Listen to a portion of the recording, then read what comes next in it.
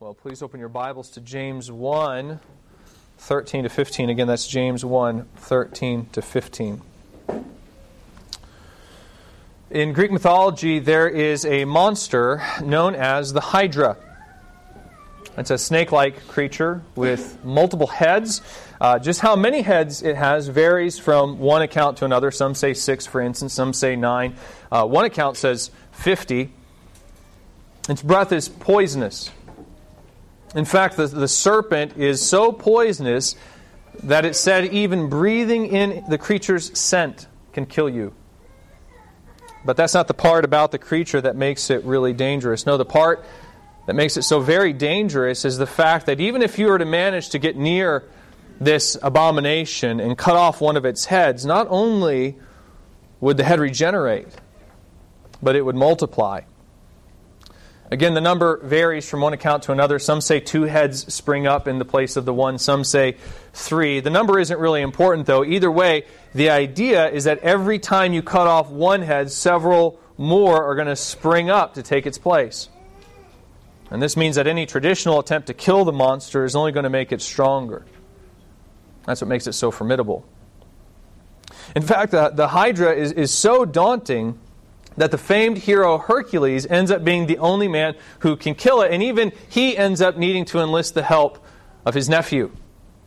Together they devise a plan to cauterize the Hydra's necks as soon as the head is cut off, and that's how they manage to slay the creature. As soon as Hercules cuts off a head, his nephew jumps in with a firebrand to cauterize the wound until all the heads are eventually severed. I think there's a sense in which James 1, 13 to 15 is a lot like that Hydra. In this passage, James attempts to address one very practical issue, which is, does God make you sin? That's the question that we explored last week. The context for James 1 is trials. James begins this letter by writing, "Count it all joy, my brothers, when you meet trials of various kinds." And ever since that point, James has been explaining the benefit of trials and why we should persevere in them and how. The problem, though, is that trials often tend to fuel our sinful desires instead of extinguish them. I explained how this works last week. James, for instance, he talks about the stumbling block that wealth can present in trials. He encourages those who are wealthy to be generous with their needy brothers by reminding them of the vanity of their earthly wealth. Well, say you're trying to do that. You determine to make a concerted effort to be more generous to others, and then some sort of disaster hits. Something that puts a strain on your resources. That makes the decision to be generous much harder. It's one thing to want to try to give when you have an abundance. It's much harder when suddenly you find your own standard of living threatened. This is the sort of difficulty that trials presents. They tend to make our attempts at obedience harder, not easier. In fact, in some instances, the pressure brought on by trials can even be so intense that we can feel like we don't have a choice. We can feel like we're being compelled to sin against our will. Well, it's for this very reason that it's not uncommon for Christians in the midst of trials to start to ask themselves, what's God doing here? Is He trying to make me sin? Is He perhaps even compelling me to sin against my will? That seems to be the question the hypothetical Christian is posing here in verse 13 when James says, "Let no one say when he is tempted, I'm being tempted by God." As we saw last week, when they ask that question, this Christian's not asking whether or not God will sometimes orchestrate situations to test us, situations which are even designed to force us to choose between good and evil, obedience and sin. God clearly does that. No, what they're claiming is that God is actively persuading them to sin, that He's making sin appealing to them on the inside. He's forcing their hand. Again, the word for tempt in these verses is the word peirazo, and it can refer either to the external pressure to sin or the internal appeal of sin, depending on the situation. The issue that James addresses here is not whether God will place pressure on a person externally. It's whether He will direct the desires towards sin internally. Whether He will, in a sense, create evil desires within a person. And to this, James says no. Absolutely not. He says this is something that God most certainly does not do. He provides two explanations for this answer. First, he says, verse 13, "For God cannot be tempted with evil, and He Himself tempts no one." Once again, when James says this, he's addressing the internal appeal of sin. So the idea here is not that one cannot present God with the opportunity to sin, so to speak, or that they cannot attempt to persuade God to sin, because they can. It's possible to try or to test God in this way. However, no matter how hard they may try to persuade God with sin, He will never be persuaded by it, because internally God finds sin completely unappealing. This is what James means when he says God cannot be tempted by evil and He Himself tempts no one. The idea is that there is absolutely zero evil intent in God. None. He's utterly pure, completely holy. And since there's no evil intent in God, He is therefore never going to force someone to stumble. I mean, that's a very logical conclusion, isn't it? God in no way delights in evil. Rather, He finds the thought of it repulsive. So He's not going to make someone sin, because sin is completely contrary to His desires. That's the first explanation that James gives for how we can know that God doesn't make us sin. We can know He doesn't make us sin because He's entirely sinless. There's no evil desire in Him. And then second, James explains that we can know that God doesn't make us sin, verses 14 to 15, because the desire for sin comes from inside of us. He says, "But each person is tempted when he is lured and enticed by his own desire. Then desire, when it is conceived, gives birth to sin, and sin, when it is fully grown, brings forth death." James says that we are first lured and then enticed, or more literally, carried away by our own desires. I explained last week that what's interesting about this is that James seems to acknowledge that we do sometimes do things that we don't particularly like. We'll sometimes sin in such a way that it truly does feel like we're almost doing something against our will. But if you recall, I explained that as much as it may feel like we're being compelled to sin, at the end of the day, unless someone is actively constraining our actions, we will always do what we want to do. So we're not going to sin against our will. As much as we may have many different competing desires in our choices, there's always going to be one supreme controlling desire that causes the decision that we make, and that desire will dictate what we choose to do. Now, we may not like the fact that we have to neglect other desires, but at the same time, we still do what we want to do. Where do those desires come from? James says they spring up from within. They exist within us, and they actually go courting for temptation. This is why we sin, according to James. We are tempted to sin because we're temptable. So we can't blame God or Satan or other people for our sin. The only person we have to blame when we sin is ourselves. We do it because we want to. Again, this is how James answers the hypothetical Christian who wants to go and start blaming God for their sin. He says, number one, God's not going to make you sin because that would be entirely contrary to His nature. And then number two, the reason why you're tempted is because sin is entirely consistent with your nature. You do evil, he says, because you are evil. It's your fault. And that answer is sufficient to address the issue that James is tackling in this passage. Once again, the issue his readers are struggling with is whether or not trials are implemented by God in order to force them to sin. His answer sufficiently addresses that question.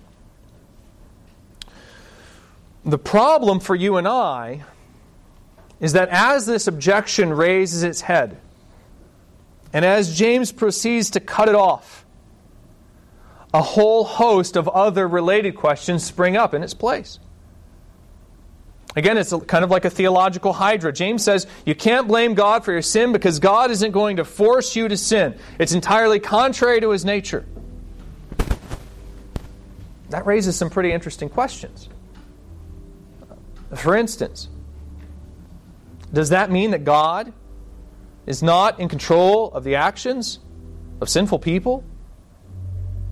I mean, if God doesn't make anyone sin because He's neither tempted by evil nor does He tempt anyone, then that would seem to imply that God doesn't direct or ordain the actions of sinful men. And at first, that probably seems like a kind of victory, since it would apparently preserve the righteousness of God to say that He doesn't control or order such actions. But if He doesn't, if He's not sovereign over human sin, then a whole host of other problems spring up. For example, would that mean, then, that something managed to come into existence which God didn't plan? That seems problematic, right? Because not only would that impugn the omniscience of God, since it would mean that apparently evil arose more or less by surprise, but it would impugn His omnipotence, His power as well, since it would mean that evil apparently functions outside the realm of God's control. In fact, not only would it mean that evil is outside of God's control, but it apparently would even be independent of God, since it came into being on its own apart from God. I mean, think about the implications of that for a minute. Evil ends up being a kind of alternate God, since it brought itself into being apart from the planning or direction of God. That's a problem. Also, if God isn't in control of evil, then how can He predict the future? And take events like the Great Tribulation, for instance. The Bible predicts these events, meaning it predicts the actions of sinful men before they happen. It predicts their sins, particularly, before they happen. How can God do that if He's not controlling these events? I mean, you could try to appeal to His omniscience, but that only begs the question, how can He definitively know the actions of sinful men before they do them if He's not in control of those actions? Here's another question, and this is especially relevant to what we're studying here in James. James says that we're supposed to rejoice in trials because they produce a benefit in our life. But if God isn't in control of evil, then how can we know that? After all, are not many of the trials that we experience a direct result of sin? You know, the corrupt salesman, the slanderous co-worker, the hateful family member, aren't these the instruments of many of our trials? So is God directing the actions of these individuals or not? Because if not, then how can I know that there's some good purpose in the trial?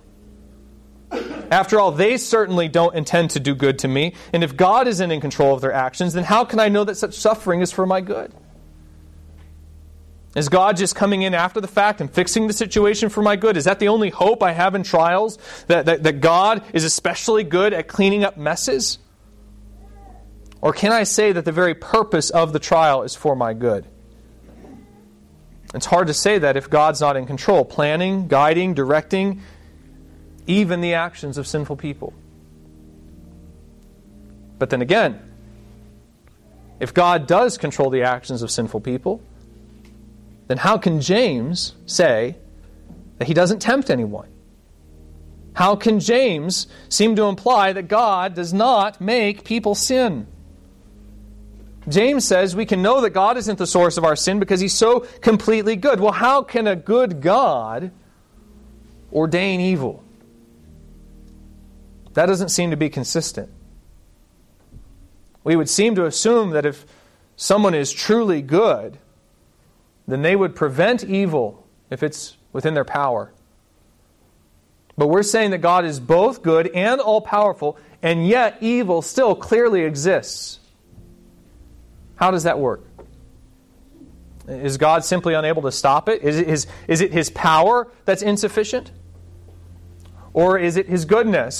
Does He perhaps ordain evil because some part of Him is evil?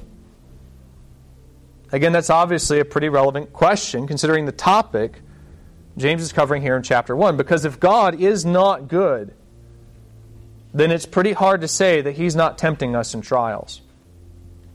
He very well may be. It would be entirely consistent with His character.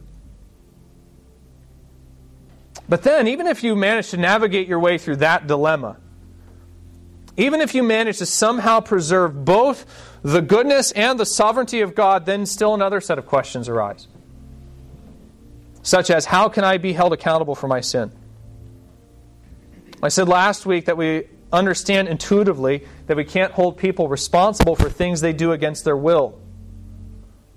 Well, if God is sovereign over sin, then doesn't this seem to imply that people cannot be held accountable for their sin, since they're doing it according to God's sovereign design, since they're doing it, in effect, under the order of God? Another question that arises is, do my choices and actions matter? Do they have an effect? This is a question that often arises when we consider the sovereignty of God. If God has already determined and decreed everything, then what's the point of praying, for instance, or evangelism? We may even start to ask ourselves as Christians, is my lack of progress and sanctification due to the fact that God has not chosen to make me holy? In essence, can I blame my lack of sanctification on God? These are all questions that have to do with the very same issues that James is answering here. And yet James doesn't attempt to provide a comprehensive answer for them. He tells us that God doesn't make us sin. He tells us that our sinful desires arise from within us. Basically, he tells us enough to say, yes, you are accountable for your sin. Yes, you are responsible for your lack of sanctification. You can't assign the responsibility to God. But he doesn't try to reconcile those assertions with God's sovereignty. Just like he doesn't attempt to reconcile God's goodness with His sovereignty. It would seem that God's sovereignty isn't something he feels needs to be reconciled at this point in the letter. Once again, his concern is the very practical issue of the relationship between trials and temptations. Does God use trials to force us to sin? He can answer that question without really delving into the sovereignty of God, simply by pointing out that, number one, God's character indicates that He's not going to force you to sin, and number two, the reason why you sin under trials is because of your own sinful desires. That may help us to understand how we should interpret our actions in the midst of trials, but it doesn't really answer how God's sovereignty relates to these other issues. And so at this point, there are two routes we can take. We can either say, James doesn't really attempt to address this sort of tension, and so let's just move on to the next passage in James. Or we can search the rest of the Scriptures in an attempt to answer them. My inclination is to take the second option. And the reason is because I think these types of questions are common enough that if we don't address them, then we're actually going to misapply the force of James' teaching. And so that's what I want to do both today and next week. We're going to do a brief survey on the Scripture's teaching regarding God's sovereignty and its relationship both to the existence of evil and human responsibility. I think once you get a grasp on what the Bible teaches on this subject, what James says here is incredibly eye-opening and convicting. So that's what we're going to do here. Let's try to resolve this tension. As we get started, I just want to give you a heads up. The next 2 weeks are going to feel more like lectures than they will sermons. I'm going to try to explain and teach more than preach. And I'm going to do this by taking a very straightforward question and answer approach. I understand that may mean that the next 2 weeks are going to feel a little cold or clinical, perhaps. But my goal here isn't to fire you up. It's to inform you. It's to help you understand. And I think this approach can hopefully make things very clear. Finally, I want to give you a heads up that we're going to be moving around a lot in the Scriptures. In other words, I'm not going to be anchored here in James because that's not where my conclusions are going to come from. I know that's kind of unusual for us, but you have to understand that we're now asking questions that James doesn't attempt to answer. That means we're going to have to go elsewhere to answer them. So if the next 2 weeks feel a little bit different than normal, this is why we're going to take a very different approach. So maybe just kind of prepare yourself for that mentally. That being said, let's go ahead and jump in. Once again, the format here is going to follow more of a question and answer structure. So let's begin with what I think is the first question that arises here as we ponder the implications of James 1:13 to 15.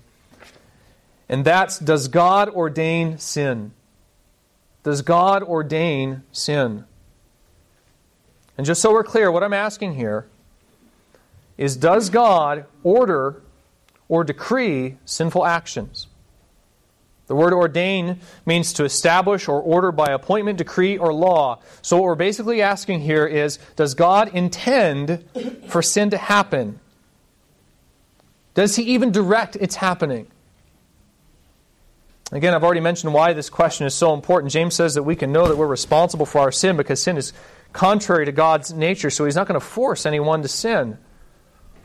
Well, if that's the case, then how does sin get there? Does it simply come into being on its own? Is evil a kind of accident, a mistake that God didn't plan for?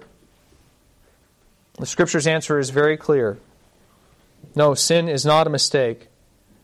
And yes, God most certainly does ordain sin. Proverbs 16:4 perhaps states the matter most plainly. It declares, quote, "The Lord has made everything for its purpose, even the wicked for the day of trouble." Even the wicked for the day of trouble. So it's not as if we can say that evil is some kind of accident apart from God's plan, or that God is strictly a passive participant in its existence. No, God has an intended purpose for the wicked, and He's created them for this purpose. What might this purpose be? We see several different answers provided for us in a variety of different scenarios in the Scripture. For example, perhaps the most famous example of God directing or ordaining a sinful response occurs in the book of Exodus. On 9 different occasions, Exodus states that God hardened Pharaoh's heart. This account is an especially interesting case study in the dynamic between God's sovereignty and human responsibility for a number of reasons, but one of the reasons is because we see God doing this while at the same time commanding Pharaoh through Moses, "Let my people go." In other words, on one hand, we have God telling Pharaoh He wants him to release Israel, while at the same time we also see God purposefully hardening Pharaoh's heart so that he will not obey that command. Why that's so important, I'll try to come back to in a moment. But for the moment, all I'd ask you to note is that Pharaoh is disobeying God when he refuses to release the people of Israel. So there is an explicit command from God, and yet God directs Pharaoh to disobey that command. That means that this is an obvious example of an instance where God sovereignly ordains sin. So why does He do it? God tells us on several different occasions. In Exodus 7, before the first of the 10 plagues, God tells Moses, He says, "You shall speak all that I command you, and your brother Aaron shall tell Pharaoh to let the people of Israel go out of his hand, but I will harden Pharaoh's heart. And though I multiply my signs and wonders in the land of Egypt, Pharaoh will not listen to you. Then I will lay my hands on Egypt and bring my hosts, my people, the children of Israel, out of the land of Egypt by great acts of judgment." And then listen here, He says, "The Egyptians shall know that I am the Lord when I stretch out my hand against Egypt and bring out the people of Israel from among them."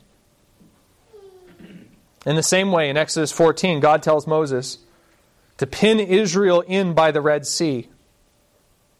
And He explains, saying, "For Pharaoh will say of the people of Israel, they are wandering in the land, the wilderness has shut them in, and I will harden Pharaoh's heart, and he will pursue them, and I will get glory over Pharaoh and all his host, and the Egyptians shall know that I am the Lord."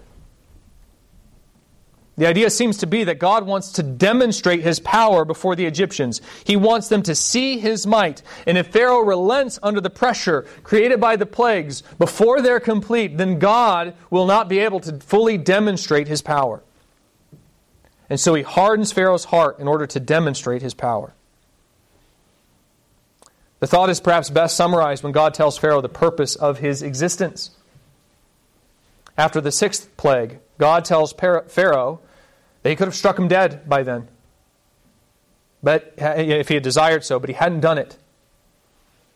And in Exodus 9:16, He explains why. He says, "But for this purpose I have raised you up, to show you my power, so that my name may be proclaimed in all the earth." God means to make His name famous through the Exodus. He wants the whole world to hear about how He saved Israel with an outstretched arm and with great acts of judgment. He means to do that through the plagues and through the parting of the Red Sea. But in order to do that, He needs a king who will resist His warnings. He needs a king who will not cave under the pressure of the first or second or third plague. And so He raises Pharaoh up. And He hardens his heart for this purpose, so that He can send the plagues and exhibit such a mighty act of deliverance that the news of it will be carried out into the nations, and they will all become acquainted with the power of Yahweh. You see, the wicked have a purpose. God has a use for someone like Pharaoh. And that's why God made him. We see another use for the wicked in Isaiah 10. God says regarding the nation of Assyria, He says, "Ah, Assyria, the rod of my anger, the staff in their hands is my fury. Against a godless nation I will send him, and against the people of my wrath I command him to take spoil and seize and plunder, and to tread them down like the mire of the streets." Now I want you to note here, God says that He's sending Assyria in order to punish Israel.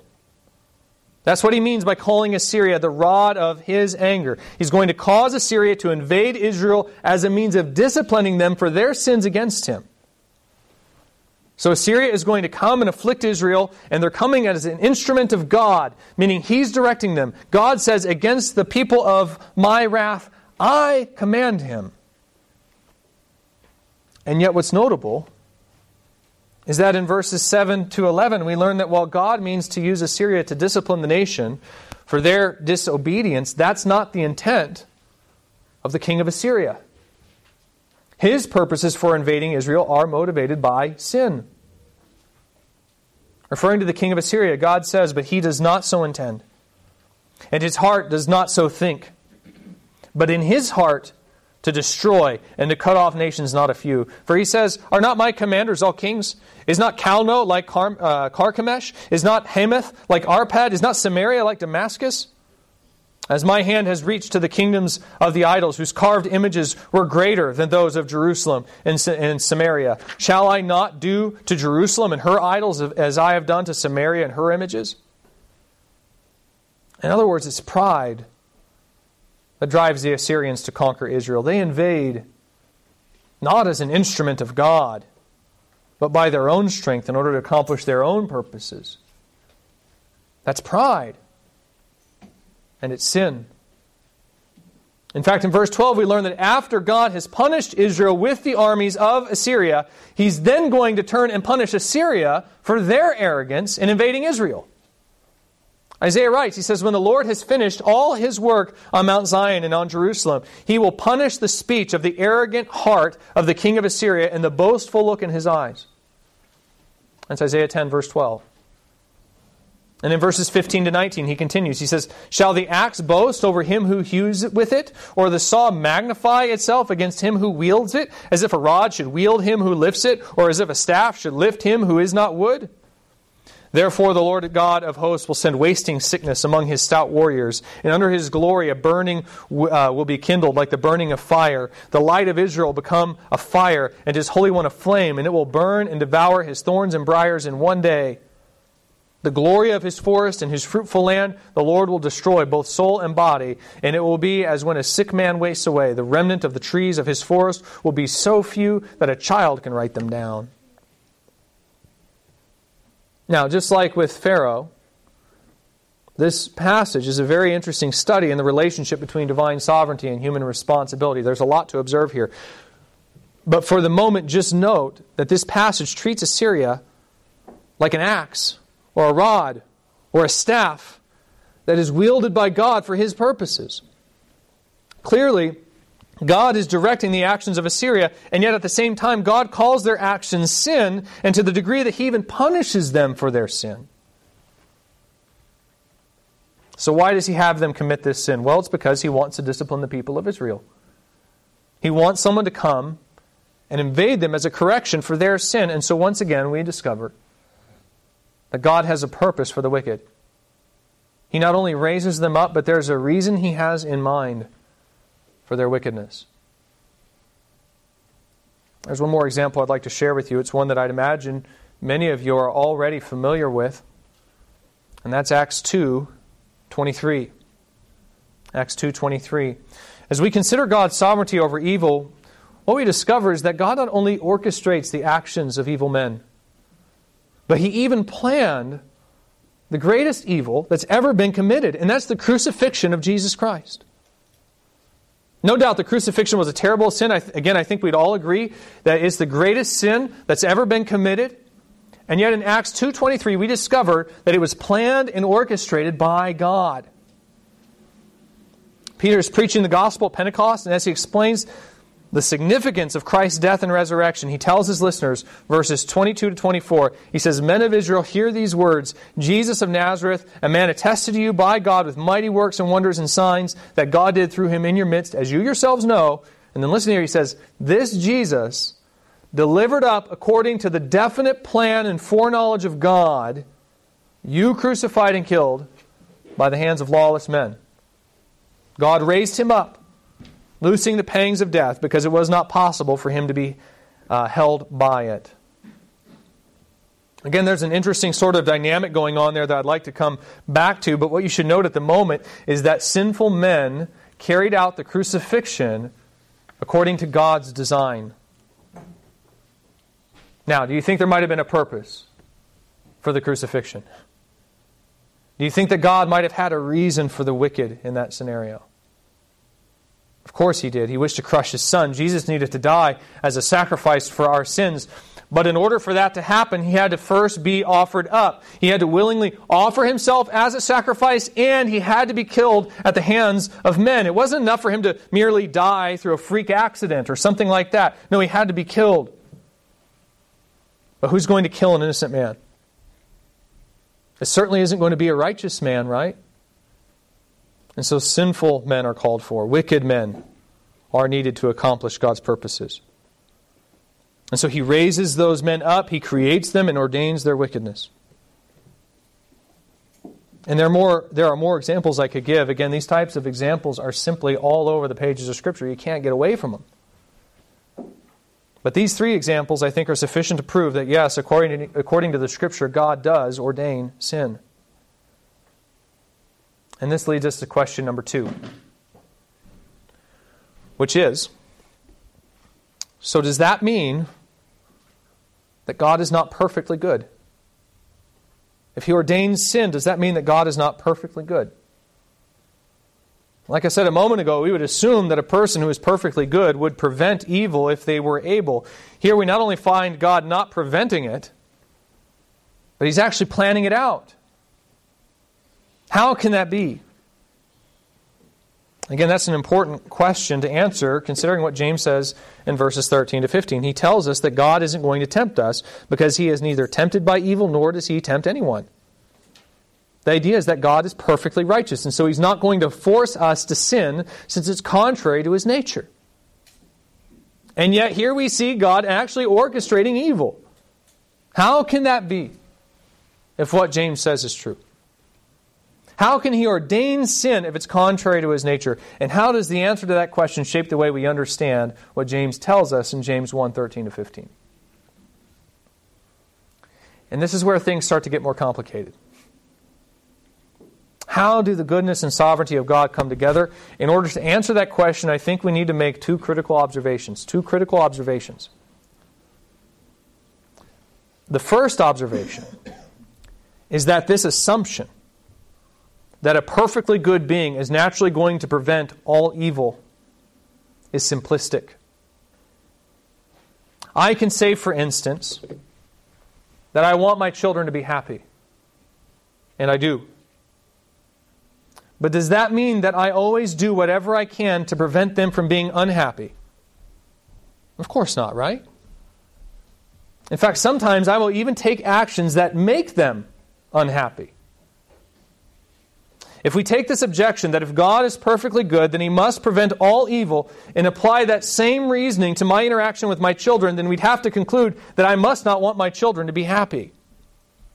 But that isn't true. No, the reason why I sometimes desire their unhappiness is because I understand that unhappiness to be instrumental to a greater happiness that they could not possess without. I will discipline my children, for instance. Why do I do that? Is it because I hate them and I want them to cry? No, it's because I love them and I know that discipline is needed for them to grow up and experience the blessing that comes with obedience to God. I do it for their good. Sometimes we'll even take them to the doctor so the doctor can give them shots. Again, is that because I want them to hurt? Of course not. It's so they can be protected from the diseases which will cause them much greater pain. They often ask me for things that they desperately want. things that they think they need. And I tell them no. Again, is that because I don't love them? Again, the answer is no. Rather, it's because I realize those things aren't good for them. Greater happiness is to be found in the denial of their request than in its fulfillment.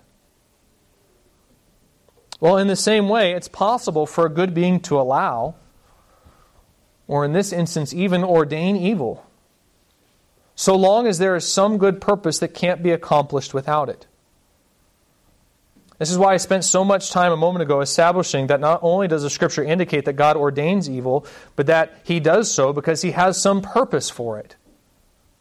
Pharaoh is hardened so that the nations can see God's power. Assyria is sent so Israel can be disciplined for their sin. Christ is crucified for the salvation of mankind. You examine every one of those instances, and what you discover is that the one thing they have in common is that they all have a good result or end in mind. In every single instance, God actually has a very good purpose in mind. Of course, talking about theological hydras, this raises its own set of questions, doesn't it? For instance, does this mean, then, that the end justifies the means? Is it okay for us to steal or murder, for example, so long as we have a good reason for it? Is that the example that God is setting for us? And I'm going to try to address that question in just a moment. Also, if you're paying attention, I said it's possible for a good being to permit evil so long as there's some good purpose that cannot be accomplished without it. The issue that most people are assuming when they're struggling over the existence of evil is the premise that God must be able to accomplish all His purposes apart from the existence of evil. And if that's the case, then yes, we might be able to assume that a perfectly good being would accomplish those purposes without bringing pain or evil into the equation. But what if those purposes cannot be accomplished apart from the existence of evil? Is it then logically inconsistent to think that God would will evil in order to accomplish that good? It doesn't seem so. Now, in the examples I gave, I haven't demonstrated. I'll point this out. I haven't demonstrated that it was necessary for God to ordain the evils I described in order to accomplish His purposes. Nor am I going to try to demonstrate that. That discussion is way too involved for what we have time for this morning. Plus, I think we need to take a look at a few more ideas before the answer I could give there would even begin to make sense. All I mean to point out for now is that the goodness of God and the existence of evil are not logically exclusive ideas. So long as God brings about the evil for a good purpose, then it's possible for His goodness to remain intact. He can declare on the one hand, I hate evil, while at the same time bringing it about, and there's no more inconsistency of God when He does this than there is in me when I say I love my children and then hold them down while the doctor sets a broken bone. And I would just note that when we're trying to understand the answer that the Scripture gives us regarding why God would ordain evil, this seems to be the reason that it provides. It's as Joseph tells his brothers after they sold him into slavery in Egypt. After he's been made second to Pharaoh and they come to him seeking food, they think that he's going to harm them, but he says he's not going to do it. And he reasons, quote, as for you, you meant evil against me, but God meant it for good, to bring it about that many people should be kept alive as they are today. The idea, once again, is that God was working through the sin of Joseph's brothers, but He wasn't doing it for an evil purpose, but a good one. He intended to use Joseph to deliver many from starvation and death. So once again, I think this is the first observation we have to keep in mind when considering the consistency between God's goodness and His sovereignty. It's simplistic to assume that a perfectly good being always prevents evil. It is possible for a good being to will the existence of an evil without losing any of their goodness, and so it is with God.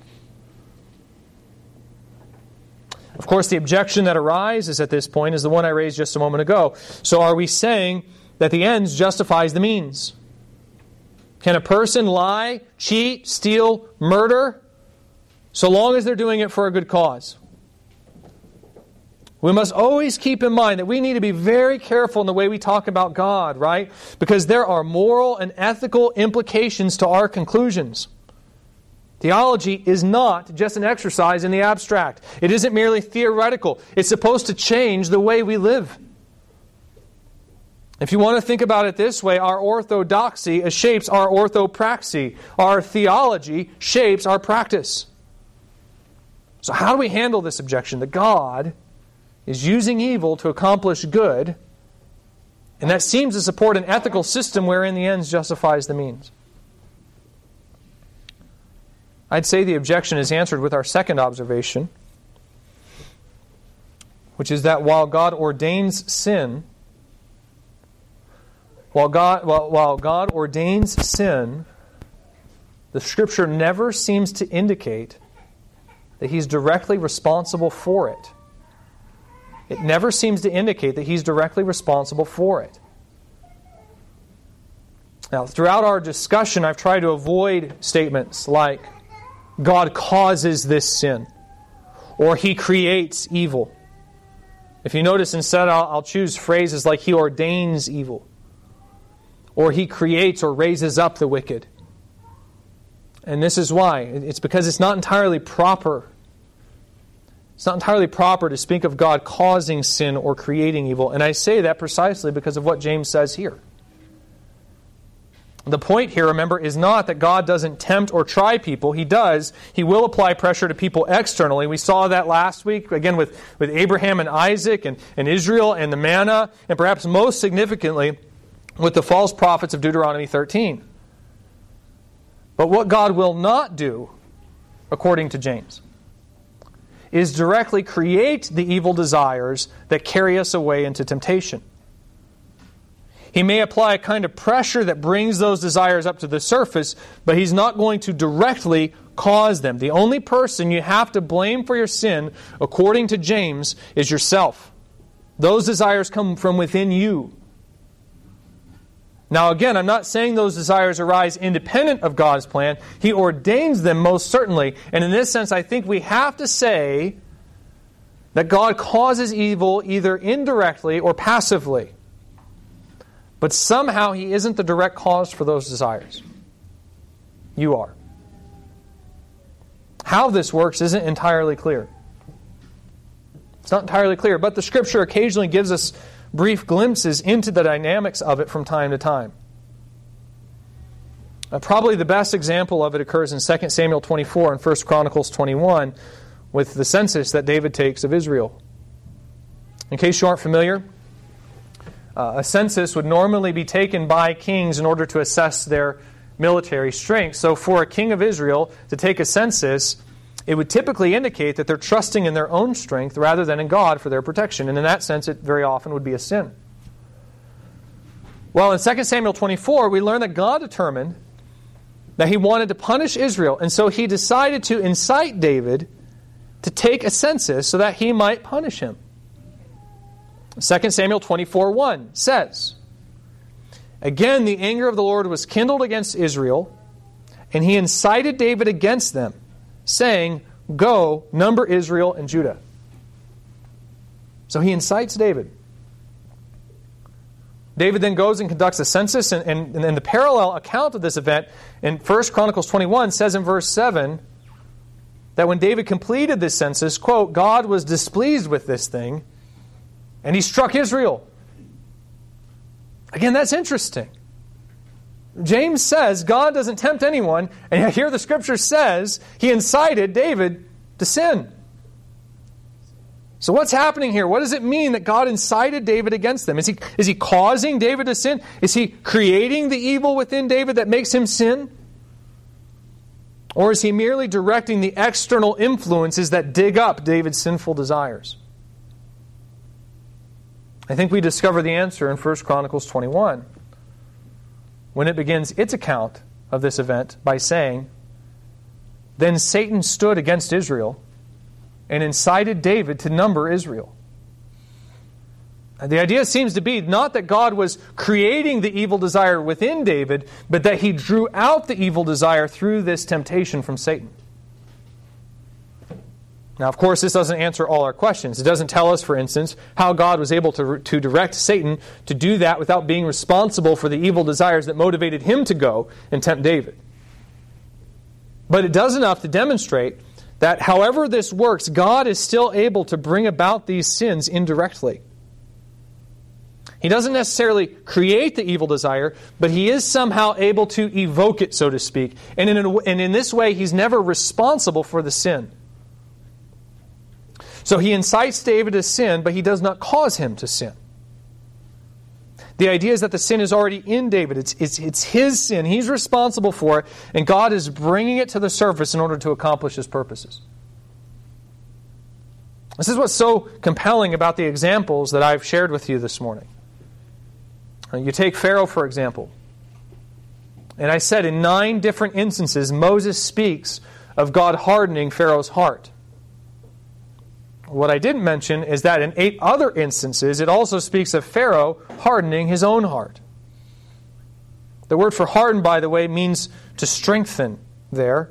The idea seems to be that God is emboldening Pharaoh to do what he is already inclined to do in his heart.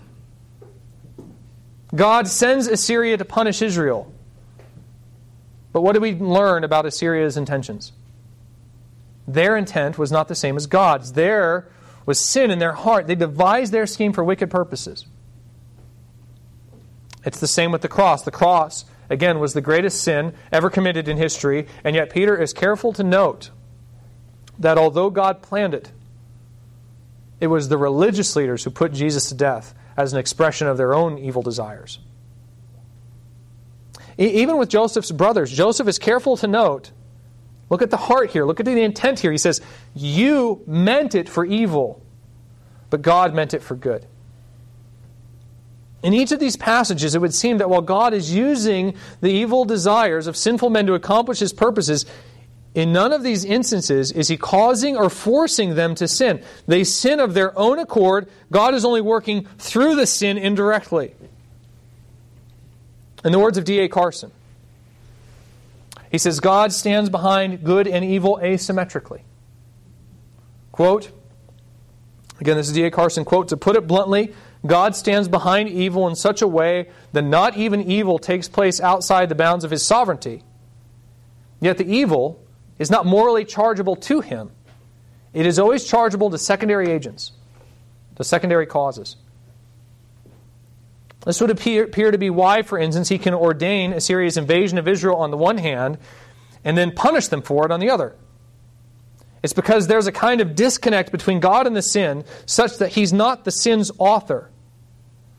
It's the king of Assyria's sin, its origin is within him, and God is simply exposing it as he accomplishes his purposes. And this means that even when he's directing Assyria to sin against Israel, there is no injustice or wickedness in God. All he's doing is exposing the true intent of their heart. When he hardens Pharaoh's heart, he's not causing Pharaoh to do anything he doesn't already want to do. He's just strengthening Pharaoh to act on the evil desire that already resides in Pharaoh's heart. Pharaoh wants to rebel. He's already rebelling on the inside. This is why the Exodus will say that Pharaoh hardens his own heart. The evil desire is already there. God is simply giving him the means to act on it. He's exposing the sin that's present there. If I could use legal terminology, God isn't guilty of entrapment. If you're not familiar with that term, that's when law enforcement will induce someone to commit a crime that they weren't already planning or that they were unlikely to perform. And it's illegal in our own legal system. A sting, on the other hand, is when law enforcement lays a kind of trap to catch criminals who already intend to perform a criminal act. Those are legal, and the difference between the two is intent. In entrapment, an otherwise innocent person is goaded into a criminal act, but in a sting, an already guilty person is caught in the midst of a criminal act. The one creates guilt, the other reveals it. And that's not wrong to reveal guilt. That's actually called justice, to reveal guilt. That's what law enforcement is doing in a sting. They're enforcing justice. In the same way, God does not entrap a person, but he will run a kind of sting. And that's not wrong because all he's doing in that scenario is bringing evil intent to light. He's enforcing justice, not creating an injustice. If you're wanting to understand how it is that the means, or that the ends do not justify the means, I think there's your answer. God's wisdom is such that He doesn't just use the acts of wicked men to accomplish His purposes, but He actually invokes those sinful actions in order to condemn these men for their sins. Again, why does He incite David to take the census? It's because He's already angry with Israel on account of their sin. He's indicting Pharaoh, right, while he displays his glory to the nations. He's casting judgment upon the world while He redeems us from our sins. In other words, God doesn't exactly use evil means to accomplish a good end. Not from His perspective. No, He's using a good means to accomplish a good end. He's exposing the evil of the wicked while accomplishing His purpose. And this is because while God does ordain evil, He's not the source of it. Again, He stands behind it asymmetrically. Now, I'll state once again that there is some mystery in how that works. How can God ordain evil without being the direct source of it? How does He, in a sense, cause it? Passively, indirectly, yes, but still cause it without being culpable for it. Again, the Scripture never really answers that question for us. It gives us glimpses into that dynamic, but it doesn't answer that question. It simply affirms both that God ordains evil and that He is perfectly good. It tells us that God directs all things, and yet sin originates within ourselves. There's mystery in the Scripture's answer to this question, and that's okay. That's okay. You know, from time to time we should expect that there are going to be moments when we peer into the depths of God and we can't see bottom, guys. And I think this is most especially true as we ponder the justice and the goodness of God, considering what the Scripture tells us about who we are as sinners and how our minds have been corrupted by sin. You know, I think it's funny. A lot of people will reject the existence of the biblical God because they find His description of good and evil and how He interacts with man so objectionable. Well, when you consider what the Bible has to say about mankind, that objection is laughable. It's akin to a homeless man rejecting financial advice from Warren Buffett because he doesn't think it makes sense. Of course it doesn't make sense. It's because he knows more than you, right? So it is when sinners begin to question the righteousness and justice of a holy God. So up to this point, we've already answered whether or not God ordains evil. He does. We've answered whether or not this indicates that God is not good. It does not. Now I think we're prepared to answer a third question. And by this point, the answer to this question, I think, should be so obvious that we don't need to spend hardly any time really discussing it. The question is, how can I be held accountable for my sin? How can I be held accountable for my sin? Once again, I said last week that we understand intuitively people can't be held responsible for things that they do against their will. Well, if God is sovereign over sin, then doesn't this seem to imply that people cannot be held accountable for their sin since they're doing it according to God's sovereign design, since they're doing it, in effect, under the order of God? And to answer that question, the answer is yes, they can be held accountable. And the reason is because God doesn't force anyone to sin, and most especially not against their will. In other words, no, we can't be held accountable for things we are forced to do, but that doesn't describe us. It's like James tells us in our passage, God isn't tempted by evil, nor does He tempt anyone. Rather, everyone is lured and enticed by their own desire. In short, we sin because we want to. The desires originate inside of us, not outside. Now, we could join with the objection of Romans 9, where the clay says to the one who molded it, "Why have you made me like this?" In short, we could ask God, "Why did you give me these desires?" But that just takes us back to our previous point, since when we ask that question, what we're really doing is calling God's justice and righteousness into question. And once again, we're not really in a position to even ask those questions, let alone answer them. It's above our pay grade to fully understand the justice and righteousness of God. In fact, that's precisely the sort of answer that Paul gives in Romans 9. He says, when this objection is raised, he says, "Who are you, O man, to answer back to God? Will what is molded say to its molder, why have you made me like this?" The point clearly seems to be that we're not privy to that kind of explanation, and as sinners, we're not really in a position to start demanding that God answer to us for His actions. And so once again, there's mystery regarding precisely how God is able to make us like this and remain just. But all the same, it doesn't change the fact that the Bible says that you are the reason for your sin. That you cannot blame God for it. And so, yes, you can and will be held accountable for every sinful deed you do.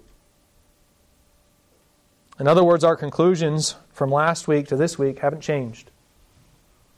The only person you have to blame for your sin is yourself. You're responsible for your own sin.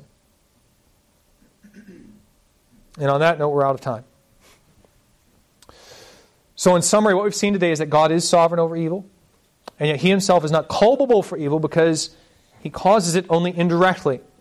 We are the ones who are directly responsible for the sin in our lives, and so we can be held accountable for it. And I think once we grasp these points, some very practical questions pop up, particularly, I think, as it relates to our sanctification. You see, at the heart of this question over God's sovereignty and human responsibility, one of the things we really want to know is, do my choices matter? Do I have I think this in particular, what we want to know is, do I have any control over whether I grow closer to God or not? That's why the idea of God's sovereignty is so daunting, isn't it? That's why we bristle at this idea. It's not because of God's sovereignty over trials. No, we take comfort in that thought. But what bothers us when we really ponder this notion is the thought that perhaps we are one of the vessels of wrath prepared for destruction. I mean, am I Pharaoh? Is God raising me up to sin in order to demonstrate His glory? Can I do anything about that? Have you ever wrestled with that? Have you ever thought, for instance, I wish I could be more holy, but I guess it's just not in the cards for me. I guess it's something God hasn't planned. Well, if so, then you'll want to be here next week because that's what we're going to discuss. That's really at the heart of what James is dealing with here. Who is responsible for your lack of holiness? And now that we've cleared some of the brush, I think we're in a position to successfully tackle that question. So once again, I invite you to join us as we close out our discussion of James 1:13-15 next week. Let's pray.